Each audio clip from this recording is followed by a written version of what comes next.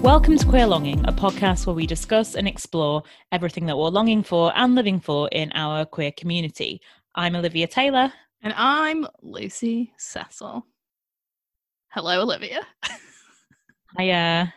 How is it going? Yeah, I'm good. I'm a bit thrown. We've just been discussing you're in a different position today, and you look like you're comparing out like what would be our nightclub, which I wish we were at. Yeah, I'm in a different position, but not my giggliest position. Almost. Yeah, almost, but not giggliest position was lying down, wasn't it? Yeah, giggliest position is always lying down, but yeah, I'm sat on my bed, sort of a bit lying down, a bit sat up. Absolutely cannot blame you. No, I've just been sat on my desk all day, and I'm 30 now, and it just hurts my back after a while. I need to just like have the space to be me. I completely agree with you being you. I'd love to see it, so I'm happy for you. Thank you so much. It does mean though, like you say, that I do have to hold the mic like I'm like doing a McCall or something. Yeah. Yeah, maybe you should just do bingo calls all the way every now and then throughout the show. That'd be really good for me. 2 ducks are quacking, 22. Shit, I don't have 22. Oh, okay. Have you ever been to a like bingo hall, like a proper one? No, I've been to that like bingo that you're supposed to enjoy. Oh, Bongo, yeah, I hate bingo. That. Bongo's bingo, hate yeah, that. I hate that. Yeah, I've not been, that but I hate most. it. Yeah. I've been with work, and when it's just like peak organized fun, I can't get with that life. I can get with organized fun, but not that organized fun. It's just not the one for me. Yeah, I love a bit of organized fun, but the idea of Bongo's bingo makes me want to like be quarantined for the rest of my life. Like, they tried to like suggest it as something to do at my work. Someone did once, and I was like, we are not doing that. This is not the crowd for that. Mainly because I'm in the crowd, but okay. But I would really like to go to like do like a bingo in like a Mecca bingo or whatever, because I think it would be really fun. Yeah, I remember I had a friend in high school whose boyfriend used to work at Gala Bingo. Oh yeah. So we used to sometimes go and pick him up, and he'd be like wearing that uniform and things, but we never really went in. I think she did, but we did not. So that's about as close up as I've come to being in a traditional bingo hall. But yeah, I would like to do that too. Any sort of, sedate group activity is lovely for me. Absolutely. And I hear the pints are really cheap. So. Oh, really? That sounds so nice. Yeah. Maybe we should suggest it at the next Diva Fest. Oh, that would be so good. Oh, do you think there's going to be a Diva Fest this year? Probably not. Yeah, probably not. I mean, it's meant to be in October, and who knows what the vibe is going to be in October. But yeah, tricky. But other than bingo, what are you living and longing for this week, Lucy? Ah, right. Well, this week, I am living for, it's a very tiny little accomplishment, but I'm living for my marigolds that have bloomed. Oh, very nice. Olivia. I'm so pleased. You're very green fingered. You're a plant sim. I totally am a plant sim at the moment. Yeah. So I grew them from seed, and it feels so nice to actually, accomplish something. So I feel absolutely living for it. Every morning when I pull back the curtain, I'm like, oh, how big are they going to be today? And they're like proper blooming now. So I'm really pleased with it, and they're such a nice color, and I love them loads. So I am living for that, and I'm longing for, I couldn't think of anything for ages. Haha. I mean, as every week. But it's a stupid one. But I'm really longing for Celebrity MasterChef, which is the best incarnation of MasterChef. Well, I hate MasterChef, as you know, because I don't like things that seem like they're in bunkers. Yeah. But Celebrity MasterChef is different, and I too am excited because Bag of Chips is going to be one of the contestants. Exactly, yeah. There's a couple of great contestants going on, in particular Bag of Chips. Can't wait to see what she's got to bring to the table, literally. But yeah, no, we love any sort of MasterChef in this household, and every now and then we don't really watch much, as you would say, linear television, but every now and then we put on the TV and we're like, when is Celebrity MasterChef going to be on? Come on! Like, we're desperate for it, so we need it, longing for it. Bring it to us. Who else is going to be in it other than Bagger?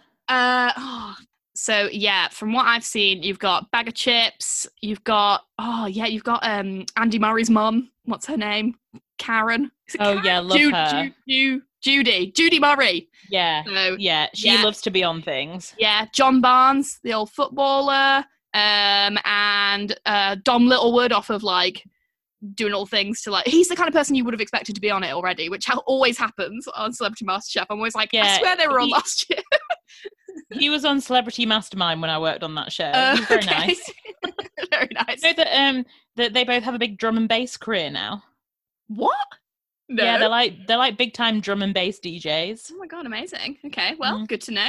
As you know, I'm a big fan of drum and bass. If you listened to our last podcast. Yeah, maybe they'll be doing Tuesday Club for the freshers, but a socially distant version. Oh my god.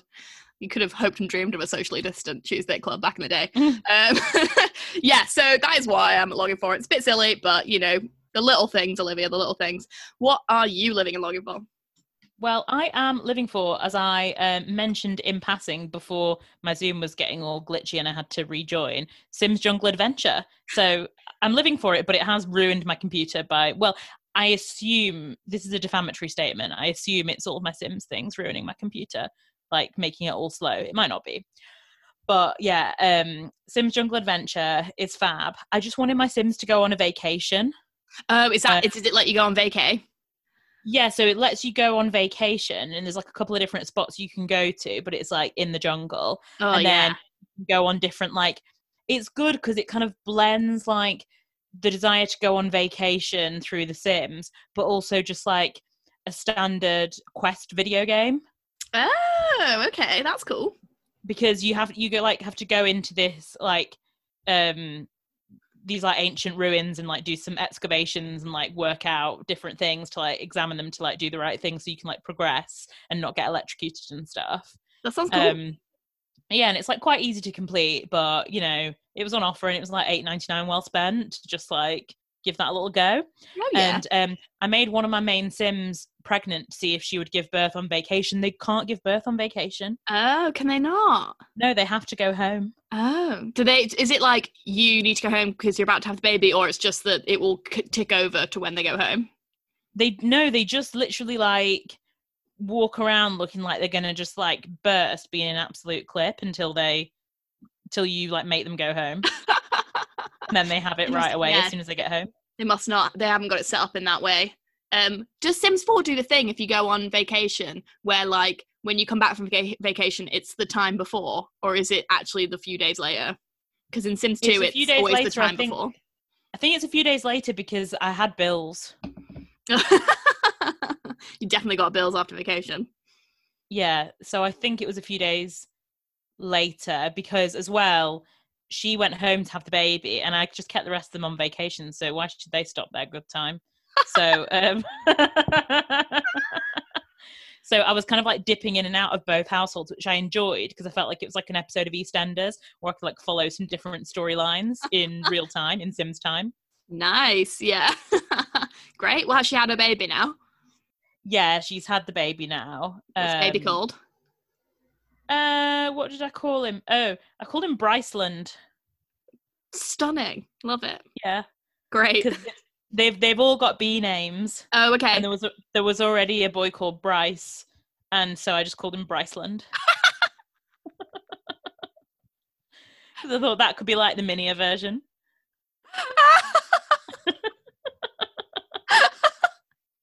Oh my god. Okay, perfect. Great. Love to hear about it. Yeah. What are you longing for? I am longing for, I mean, she's probably not going to want to after she's heard me go on about The Sims for about 45 minutes, but I'm hoping that I'm going to be able to see my girlfriend at the weekend. Yes, absolutely. Now that we're allowed to be in a space bubble. Now that you're allowed to bubble together. Hubble bubble, yeah. Toilet trouble. Yeah, I say Boris Bubble, hopefully he won't be in it with us, but... Ew, no, let's not call it that. Yeah, we'll be in a bubble, hopefully. But yeah, we're just like finding out some bits and seeing if that will be possible. Yeah. And yeah, that'll be so nice. And I'm really, really longing to, as you can probably imagine, have a Sugo pasta kitchen Deliveroo. Oh, is that on the cards? Well, it's either that or it's Siam Smiles. Either or. Both very good choices. Very good. Hmm. We haven't done a Sugo delivery. Or a Siam Smiles actually, but we love Siam Smiles. Maybe we'll do that because we tend to just keep getting pizza because we love pizza so much. Oh, okay. Pizza I like if I've had quite a lot of drinks, but if I'm like going in for the like really good food experience, then Yeah. But Rudy's is open, so that's fab. I would have that without loads of drinks. But I just associate pizza with like a lot of beers. Yeah, well, we're usually having a lot of beer and pizza. And we get it from the old Abbey Tap House, which is near us, and our really great pub who like help out in the community and stuff and are struggling at the moment COVID lockdown. So it's nice to support them, and also they do nice pizza, and you can get takeaway pints, which is a dream. Oh, that's interesting. So is it pick up? Yeah. Yeah, so you order it and then you go and pick it up. Or they will deliver it if you want, but it's close to here, so we just go and get it. Well, that's good to know. So yeah, shout out to these businesses. Yeah, Business Corner, Manchester Business Corner. Yeah, Business Insider. So yeah, that's probably what I am living and longing for. And what do we normally do next? Well, as it's another week, it's time to go to the news desk and half the press from you, Olivia Taylor. What's been going on in the queer world of news, as it were? Well, I wish I could give better news than what is actually happening. As we all know, the global pandemic rages on. And Black Lives Matter continues, which obviously in that sense is great news that the support is still ongoing, but obviously it's a really hard time for a lot of people, and everyone, a lot of people are feeling very, very heavy at the moment. So it's really important that we continue as, especially for ourselves as two really privileged white cis women, to do all the work that we can to educate ourselves and to keep things going long past these next couple of weeks. So that's like something that I know we've been looking at this week and sort of into the future of what we do. So yeah, I guess that is still continuing. Off the back of that, there's also been, as a sort of third rung to all of this, a couple of stories, unfortunately, around TERFism. One of them we obviously all know is about J.K. Rowling and her really bizarre essay that she published this past week in defense of her comments that she had made previously. To me, it didn't seem like a defense of that at all. It was just a confirmation of her stance as a TERF, in my opinion.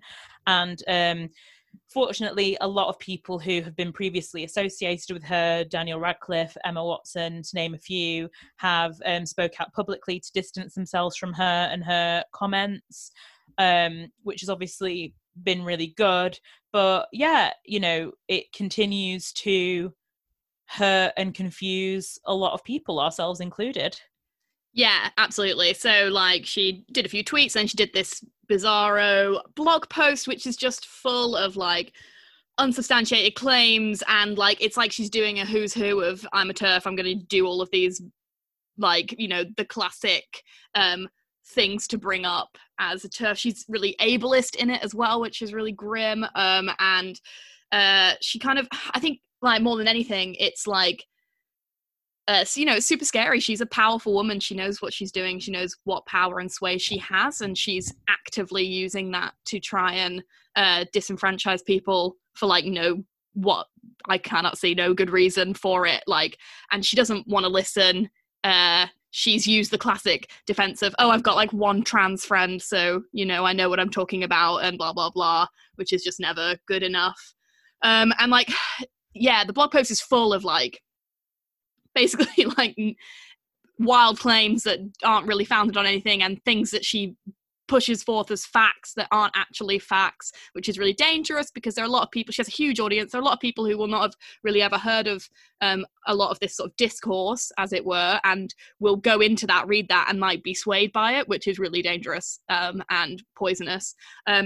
What I found useful was there was a guy on Twitter sort of responded to it, Andrew James Carter, which is at Carter_Andrew J, and he does this like 25-point bullet points, which goes like through the blog post and tells you basically everything that how she said it, like how it's lies, it's not substantiated on facts, and these are the actual facts, and like that, I found that really useful. So I'll put that in the show notes as like something to reference if you're not sure, or if you just want to know, you know, what's actually true and right. Really I think that would be a great resource, because having when I spent the sort of first 5-10 minutes reading the response, I think it would be really easy to feel really sort of gaslit and confused by it, because the whole idea of it being a defense implies that she is trying to sort of go against people casting certain wrong aspersions about her in the first instance,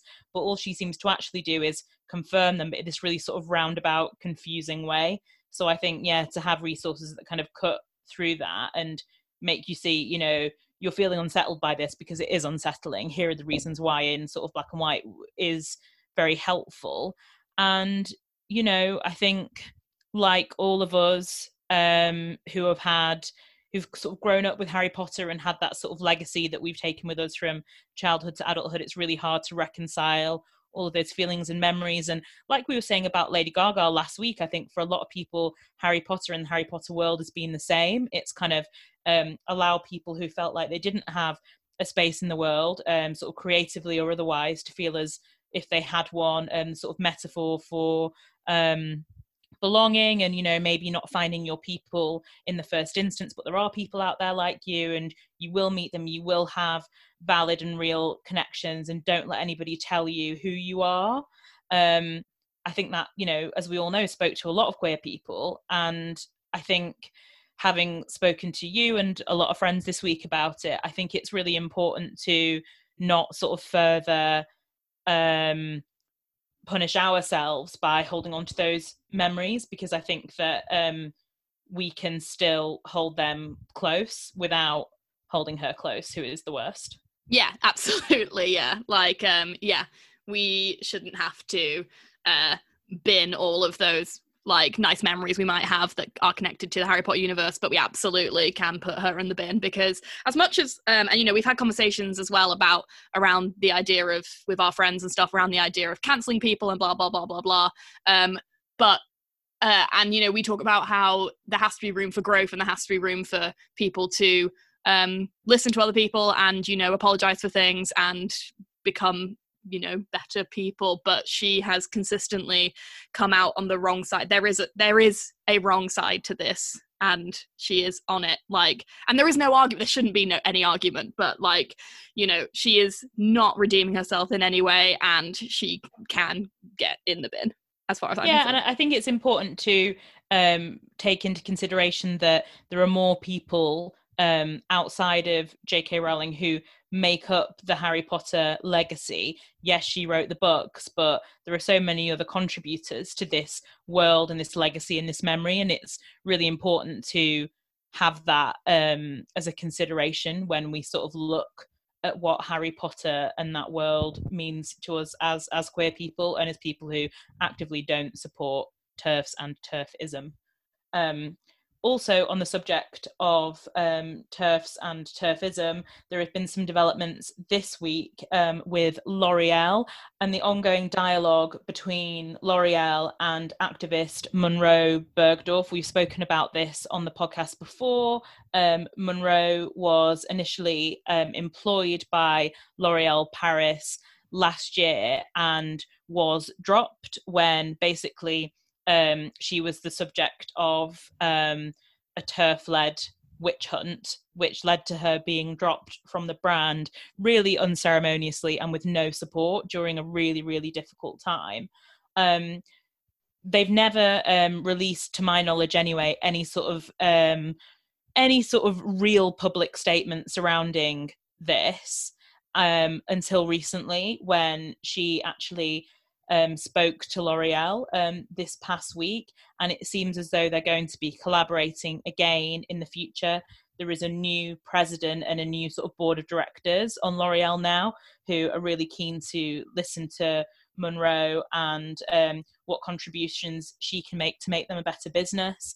And she is now going to work as a consultant, sitting on their UK Diversity and Inclusion Advisory Board. So I think that this is an example of, I don't think that Munro was in any way obliged to do this work at all. Like, she has been treated really, really poorly by them, will be well within her rights to, cut ties forever.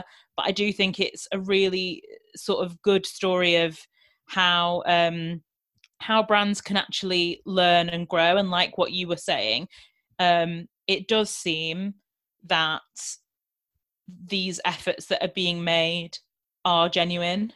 I hope they are. And, we can only sort of go forward and, just have faith that that is the truth. And, Munro now has a really good support system, and hopefully, the same thing isn't going to happen twice, and that real change is going to come out of this. And I think, her sort of speaking up for this consistently over the past year or so, has shown what it means to be a true activist, and that, good can come out of what was really a horribly traumatic time for her. So yeah, they have a lot of reparations to make, but hopefully they will. And it's the start of, a really sort of healing and useful collaboration, and that other people can kind of take note of that, and other big businesses can maybe learn from what they go on to achieve together. So hopefully this is a good story that came from what was a really quite bad one. Yeah, definitely. I think it shouldn't, but it does, or has in the past, takes a lot for a brand to admit they were wrong, in a sense. So it's good for a huge brand to be like, no, we were wrong, we should not have treated you like that, and we do want to learn from you, and we hope that we can, and therefore will you come back and do this, and actually we want to do that with you, which is really good. And hopefully, it does lead to actual change, and they do learn from her, because she has a lot to give them. She's a great, powerful voice. So hopefully it works out. So on from the news this week, Lucy, what has been keeping you entertained this week? Quarantine. Yeah, I mean, it's been a while since we did like a sort of general chat about what we've been watching, reading, listening, etc. And let me tell you, I have watched so many things. Oh, Unreal. I'm jealous. Yeah, I mean, it's not that many when, like, if you think about how long it's been, but it's like quite a few. And sometimes I come to this and I'm like, I've done nothing. I've seen nothing. So, but I've watched a bunch of really good films, a few queer ones, and a couple that I just want to shout out that were really good. So this is like little queer film corner. Have you ever seen My Own Private Idaho? No. It's like a film from like the 80s. It's got Keanu Reeves and River Phoenix in as like these two young like hustlers on the streets of, oh god, I can't remember one of the cities of America. I can't remember which one. And it's great. It's like this weird. It's weird because it's this weird mix of like a retelling of one of the Shakespeares, I can't remember which one, and also like the story of like a street sex worker who's also an addict. And the reason it's a weird mix is because the guy who wrote it basically had like 3 scripts and he smashed them together because he had the opportunity to make a film and he just wanted to do all the parts, which is like kind of makes for a weird like film experience, but it's really, really good. And there's this one part in it. So basically they are sex workers. They're both men who have sex with men for money. And Keanu Reeves plays like a rich kid who's like living on the streets because he's rejecting his like rich parents' life, etc. Blah blah blah. And then you have River Phoenix, who is actually, it's sort of as it goes through, is more of like a queer character, and he is like in love with Keanu Reeves's character. And there's this just amazing scene where they're by this fireplace in the desert. They've like run fireplace, not fireplace. What would you call that? Fire pit? Like a campfire. Okay. Yeah, they've run away from the city. They're going somewhere to find one of they're trying to find River Phoenix's mom, and they like go out into the desert. And there's this amazing scene where River Phoenix like confesses his love to Keanu Reeves, basically. But it's the tenderest bit of writing and film I've ever like seen. I like really, really struck me, and I just thought it was so like lovely and beautiful. And I can't get it out of my head. Like it's really like inspired me to be like, I want to be able to write things that are that tender. It's so well done. So I totally recommend going through all the weird Shakespeare stuff to get to that scene by the campfire. Do you know which of the plays it's based on? It's one of the royal ones, one of the kings, someone the somethings. Cool. But I cannot remember which one. Henry the something, but I couldn't say because I don't know those ones so much. But yeah, no, it's really good. I recommend that. And then the other night I'd come to bed and I was like, I could watch like 6 episodes of some stupid TV show I'm watching, or I could actually watch a film, that classic thing that happens to me all the time. And I was like, I know, if I'm going to watch something, I should watch something I could at least talk about on the podcast. So I watched Love, Simon. Oh, have you seen Love, Simon? Yeah. It's so cute.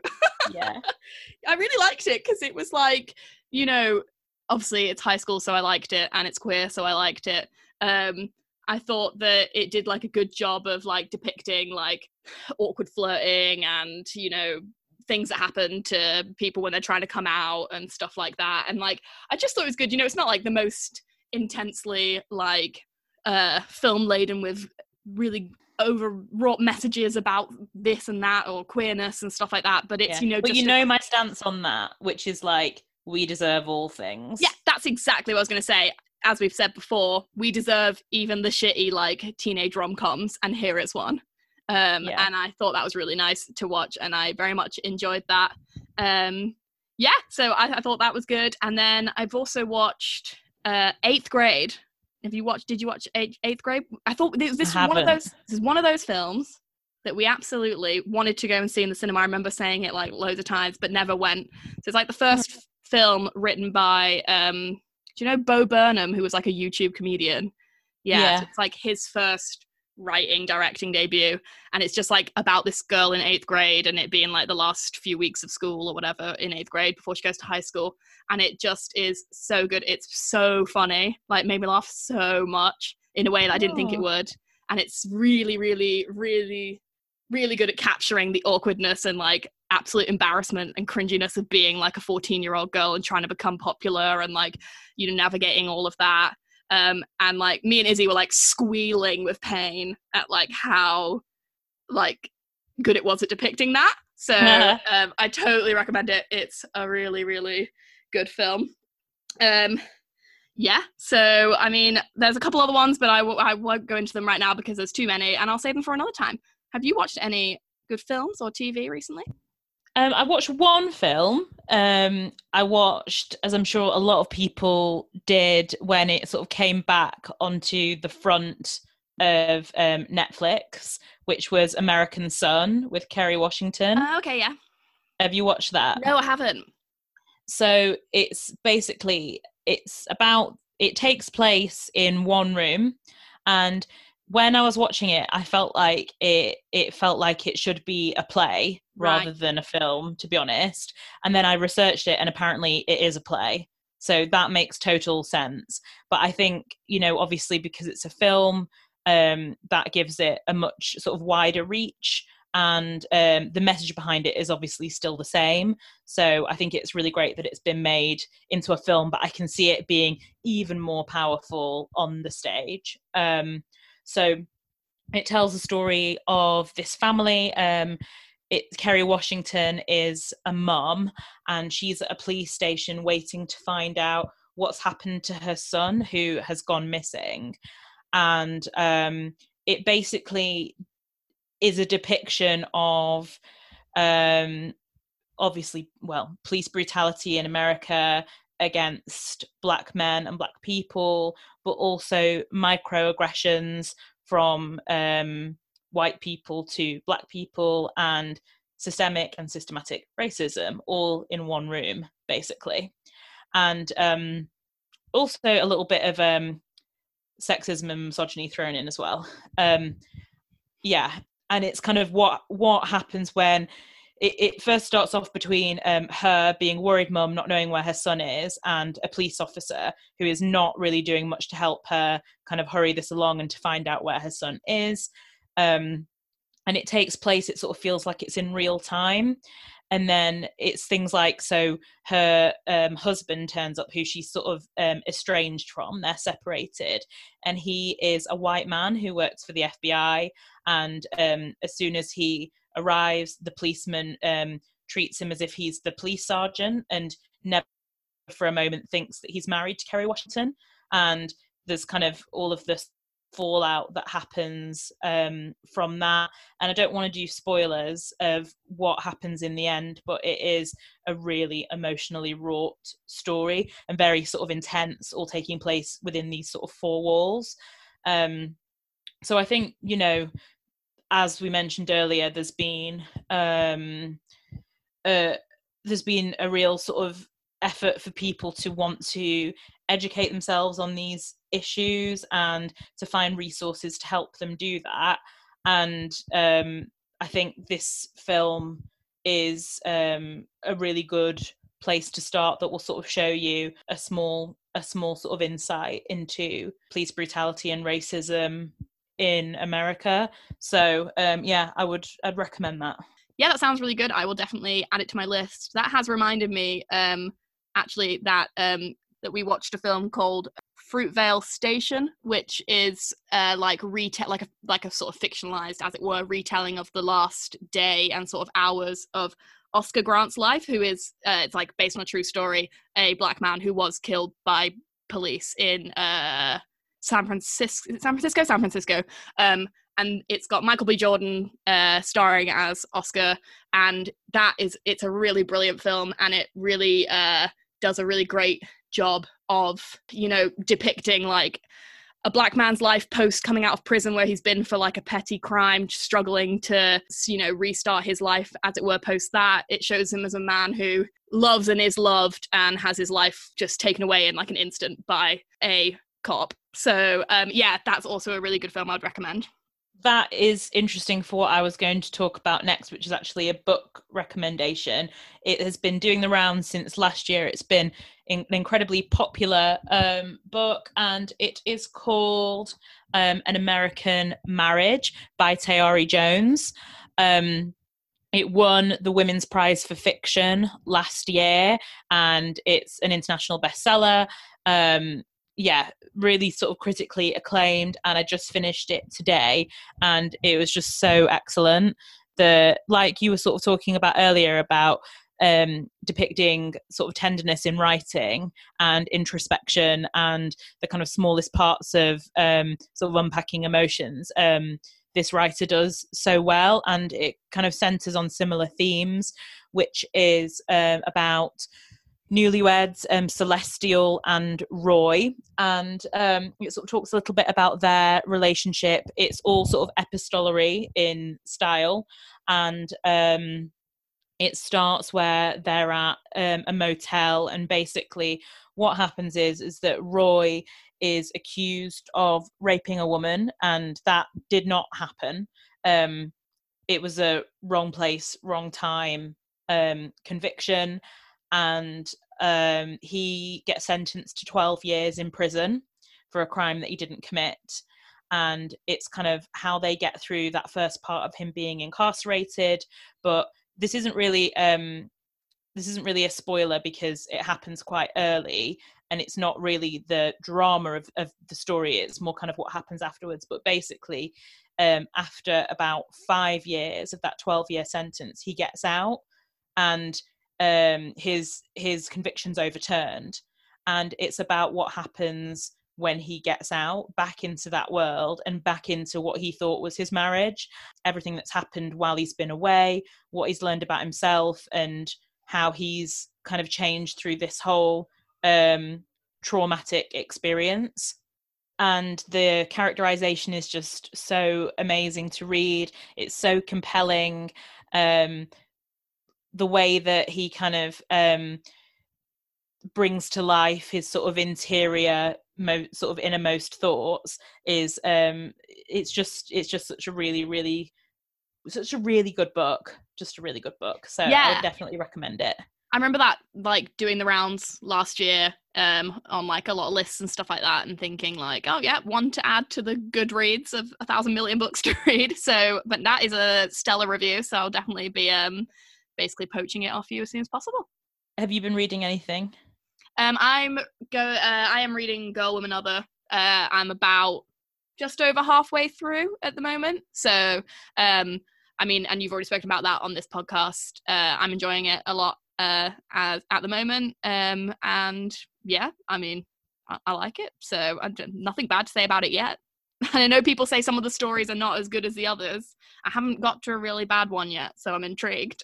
I don't think there are very bad ones, but I think there are just some really standout ones. Right. Yes. Yeah. Okay. Yeah, on my full review once I've closed the back of that book. But apart from that, have you been listening to anything? Watching anything else? I have. I won't go through my normal podcast because everybody sort of knows what they are, but I have started listening to a new podcast, which is called, I don't know if you've heard of this, it's called Family Secrets. Oh, yeah. I've not listened to it, but I've heard of it. I think it's from iHeartRadio. Okay, yeah. And it basically centers around a different person each episode, and they reveal a big family secret that has been hidden for years. So it's just like, if you're living for the gossip, then get onto this podcast, because there's just gossip. You know, it is gossip. And you know, in every family there's always, to a lesser or greater degree, some things that are always kind of concealed or hidden. Like, everyone has a story to tell, and I think this is like a perfect format to unveil those things. Yeah, it's really interesting. So is it like people within a family telling each other secrets, or is it like that there's family secret and they're telling it to the podcast, one person the second from the family? The second one, right? Second one. Okay. That's and it all came because the person who produces the podcast, she was inspired to do it because she found out in her sort of mid-50s that the person that she thought was her dad wasn't. But both of her parents were dead by the time she found out. Wow. So she went on this journey to find out who her real dad was, having little to no information to go off. And she does find him, but I haven't listened to her story yet.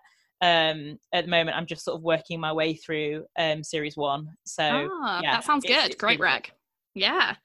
Speaking of podcasts, I just wanted to shout out, I know it's a podcast I've shouted out a few times before, but there's a particularly poignant and good ep out at the moment. It's from Fantai, which I know I've spoken about before. Your absolute favourite podcast. I love it. But it's hosted by two black queer Americans. And they did a very powerful and very enlightening podcast entitled Tired, which was with a sociologist and professor who's called Dr. Joy DeGruy. And they just talked about everything that's been going on in America, how it is exhausting for them as Black Americans and Black queer Americans. And I just think if you want to hear more about what the experience is like for Black people from two people who are very eloquent and very good at speaking about their own experiences, that is a podcast I would recommend listening to. Also, the professor that they have on, Dr. Joy DeGruy, she's the author of a book called Post-Traumatic Slave Syndrome, which is like her main theory, and she just talks a lot about like white supremacy, and she has some really great like as it were sort of stories and examples which put into very clear words what even the tiniest thing can look like, even the tiniest instance of sort of white supremacy can look like in society, something you would never think of. And she tells this story about going into a bank as a Black person or a white person, and observing how children of these people react within a bank setting. Like, so the children of Black people are always told to like, come here, like never stray off and do anything, whereas white children are like running about doing whatever they want. And it's she then goes to Africa, and she goes to a bank there, and in a place that's just full of Black people, all the Black children are running free, doing whatever they want. And it's just this showing of how the history of white supremacy for Black people in countries like America and other places is very much lingering, which we know, obviously, but she just talks about it in a very, very informative way. So I totally recommend that podcast, and they are a great podcast to listen to anyway, as I've always said, and I highly recommend. Great. I listen to well, it's part of the High Low podcast, but often sort of every few weeks I'll do an author special that will take up maybe like a third or half of the podcast. And a couple of weeks ago, they had an author special with Candice Braithwaite, author of I'm Not Your Baby Mother, which has been absolutely sort of skyrocketing off the shelves, the virtual shelves in the last couple of weeks. And she's so funny, and she was a really sort of great she's a really great guest to have on.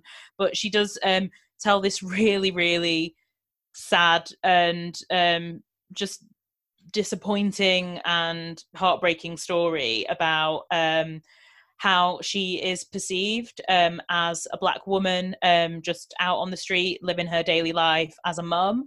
And she talks about buying I think the brand of the pram was called Bugaboo. It's like a really bougie pram. I don't know about things like that, but that's what it is. It's like the Rolls Royce of prams, I believe. That sounds like the most that kind of pram could sound like. Bugaboo. Yes. Wow. Yeah. And she said she remembers sadly making a very sort of conscious decision to purchase one, and she purchased it secondhand, not because she particularly really, really wanted the pram, but she knew that pram would act as a symbol when she was out and about in her daily life, and that she gets read wherever she goes by people. And she said people perceive her as being a Black woman who is a single parent, who's the father of the children has run off, or some kind of really depressing trope that she says that she gets read as. And in order to be not perceived in that way, she bought this pram so that when she's out in public, people will see her as the right kind of Black woman, and that's why she did it. And it's just absolutely heartbreaking to hear things like that. Obviously, we know that there are huge problems with racial injustice that go on in the world and in the UK, but just hearing, I think, these individual stories, and so many of them in the past couple of weeks, just really call to light stuff that we would never even think about. Obviously, everyone has an awareness of the larger issues at hand, but I think it's these kinds of stories which just really make it so visceral, so real, and just really, really upsetting and unfair and unjust. So but also at the same time, she manages to be really really funny and a really sort of interesting and great guest to have on, as well as telling that sad story. So it was really interesting to hear her speak. Follow her on Instagram, she's very funny there. She has a lot of cute kids, and that's made me think about, I think we were going to talk about this new program on the BBC, I May Destroy You, which we can go into because we both watched it. Have you watched I've watched both apps that are available. Yeah, good. Yeah. And that reminds me of in that where they depict that it's like about a group of Black people in London, and they depict one of her friend, the main character's friend, going for an advertising like campaign, and she gets like asked questions about her hair, and it's just that thing where like the white people in the room think it's like a super casual thing to ask, but for her, it depicts that thing of like basically every situation being racialized for like a Black person, and I think that's done really well. The show in general, I think, is great. It's, you know, it's about like I guess just to sort of, as it were, do a trailer of it. It's about a woman who, in the short of it, goes on a night out, blacks out, and then is trying to figure out, she has like flash bulb memories of like being assaulted. She's sort of trying to piece together that night, as it were. And then it's also about, you know, her extended friendships with people, etc. So there's only been 2 episodes. I think it's gonna be 12, which is, you know, quite a few. And I feel like already it's a really great depiction of like consent in the modern age and modern age dating and what that looks like. And yeah, I'm a big fan. It's also very funny.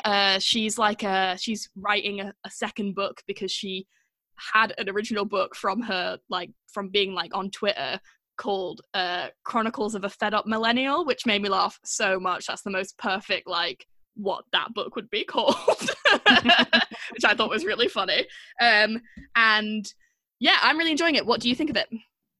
Yeah, I really like it too. I think the way that they position sort of narratives around consent in the modern age is really interesting to explore. And also the character of Arabella, who you know, on one hand has all of these hopes and dreams and is worried that she's peaked too soon by doing this book about millennials and can't seem to get past this writer's block and that sort of creative interior struggle. And I think also how that's weaved with wider issues of race and consent and sexual assault and relationships and friendships in a way that is like really sort of subtly weaved together, is probably quite a hard thing to do, but it feels very effortless.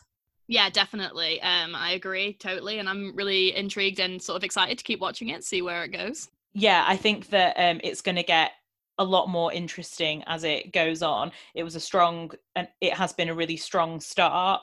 But I think that, as the story sort of develops and she uncovers more about herself and more about what happened on that night, I think that, it's going to be a really compelling and interesting watch. So I'm really looking forward to the rest of that series.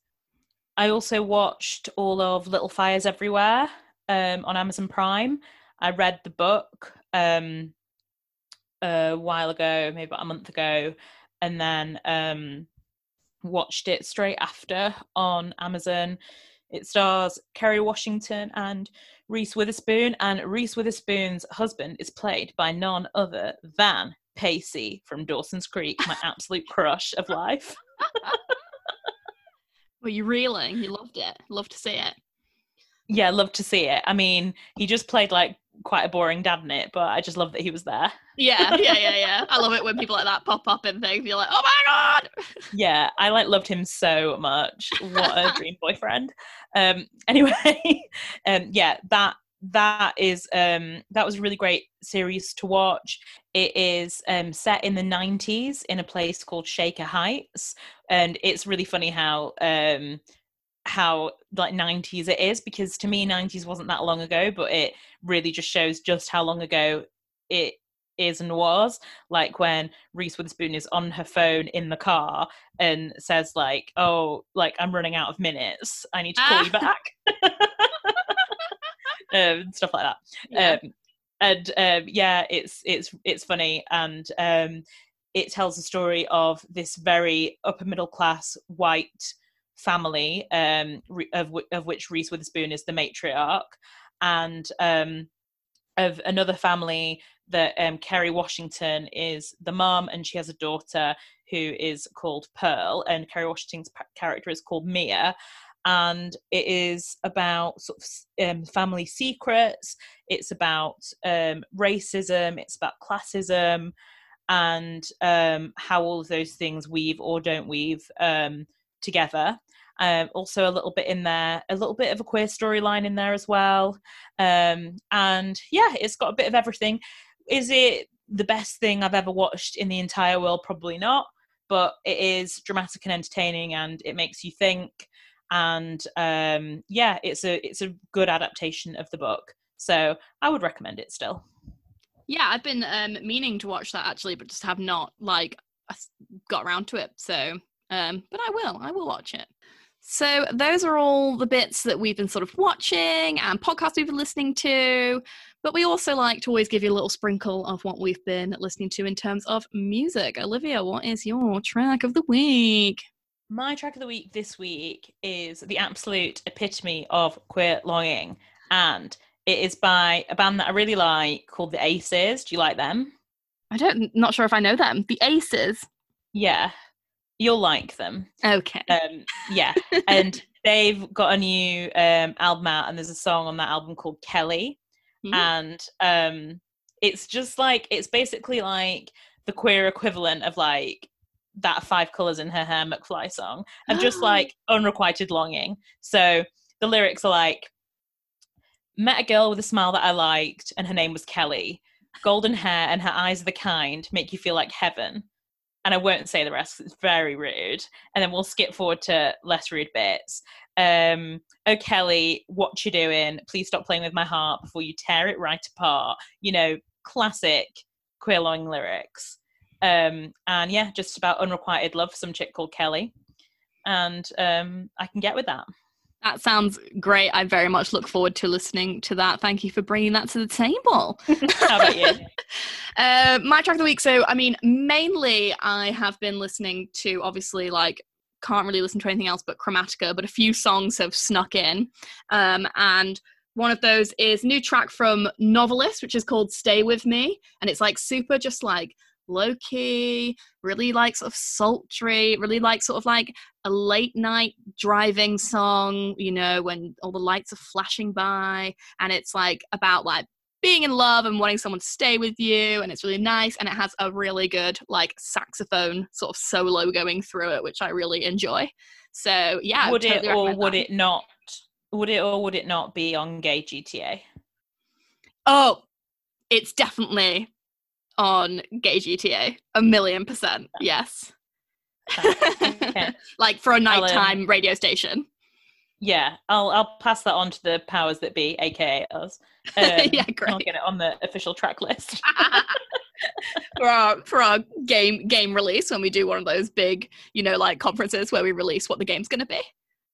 Oh yeah, I can't wait. I love games. Yeah. Maybe we've been in the wrong job all this time. Like spending all of this time on Sims Jungle Adventure is really making me think. Oh my god, yeah, we should be doing games, not podcasts.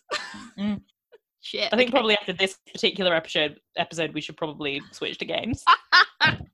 So we may not even agree with ourselves doing this very podcast, and maybe that's something we do add to our growing list of things that we don't agree with. It's time for I don't agree with it. Olivia, what do you not agree with this week apart from us?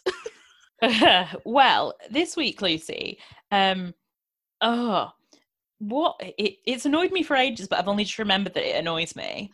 And there's probably a reason for it, and that is like the official way of describing something, but I just find it to be really annoying, which is when, especially like, you know, like bloggers and like influencers who have things they're like trying to sell, or they're, you know, talking about things they've bought. Yeah. And if something comes in like more than one design or colour, they say a variety of colourways.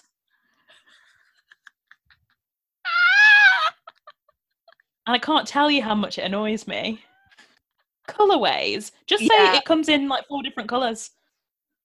Colourways. Yeah. Also, because if it's like, surely the meaning of that word is that actually you can't say like 4 different colourways. You would say it's like surely colourways is like a word for many. So you can't like ascribe it to like each individual thing. It'd be like, it's in a colourway, which is green, blue, pink, maybe. I don't know, but I love that you always have these really specific just like words and stuff that you don't agree with, because I do as well. I tend to forget them, but like you always remember them. I tend to forget them, but then I was having a conversation with my mum the other night about something to do with this, and I went, oh God, that annoys me so much. And then I made the mental note then that I would remember it for this on podcast recording. So yeah, I absolutely hate that. And it is such a thing. Like, I feel like you'll notice it more and it'll ruin your life. I mean, I can't hear the word dish anymore without cracking up, so ruining everyone's life is great. I really am. Yeah, maybe I'm the common denominator here, and I'll accept it. What don't you agree with this week? Yeah, speaking of things that really annoy you / me, I don't agree with this week. Is being able to hear your neighbour's music. And I know I've done this about like being able to hear it on the streets. What I'm talking about at the moment is a far more localised individual issue to my very flat. Got new neighbours downstairs. And what can I hear all day, all night?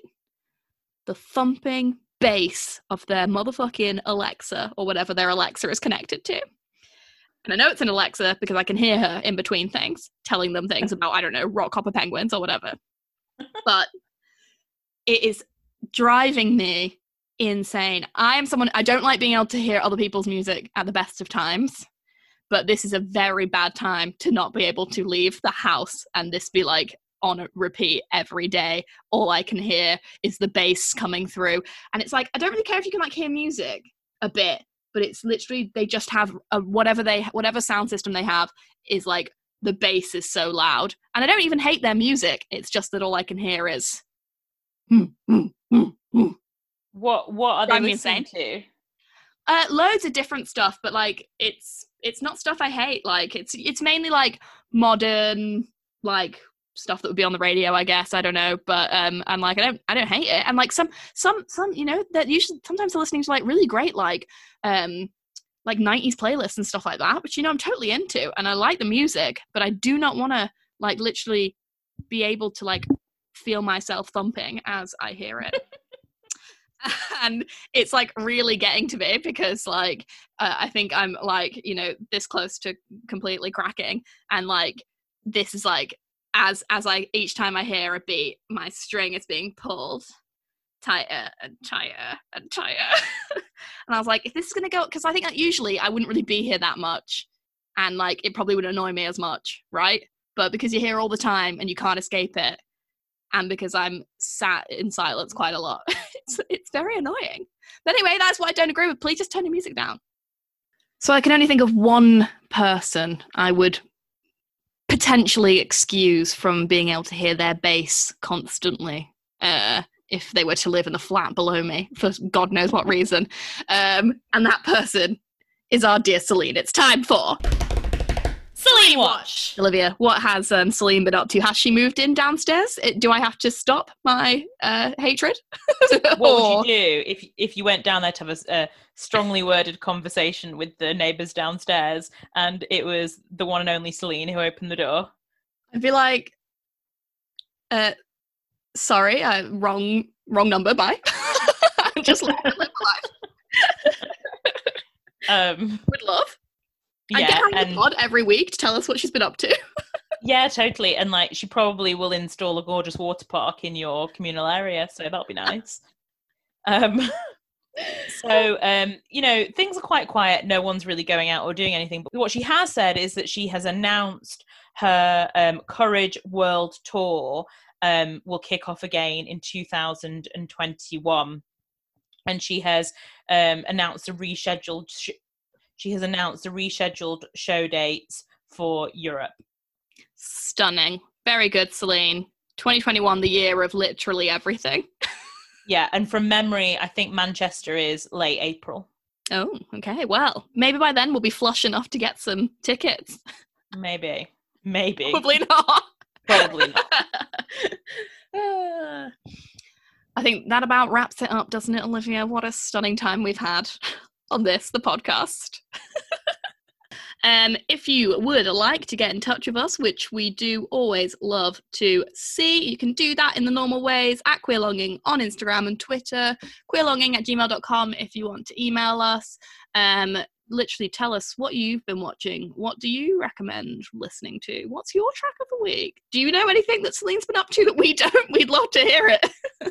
Yeah, we want someone with more access to Celine. Absolutely. That's who we want to hear from, to be honest. Yeah. So yeah, please do get in contact. Oh, and as you have got ample time in your lives, probably, some people are busier than ever, but if you're not, then just maybe take a little tiny, 1 to 2 minutes to leave us a little review on iTunes or wherever you get your podcasts. And a review, no, not just a review, a rating as well would be very helpful. We really do benefit from those things. So if you think this is worthy listening to the very end of, which I'm amazed if you're still here, then please do leave us a rating and a review. We would love it. And whilst you're writing that stunning review, I'm sure glowing all over, we will be loving you, leaving you, and longing for you until next week. Goodbye. Bye.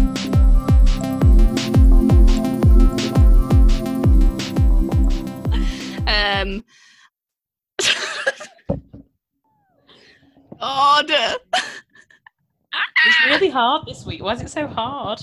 Everything's hard, I think. Okay.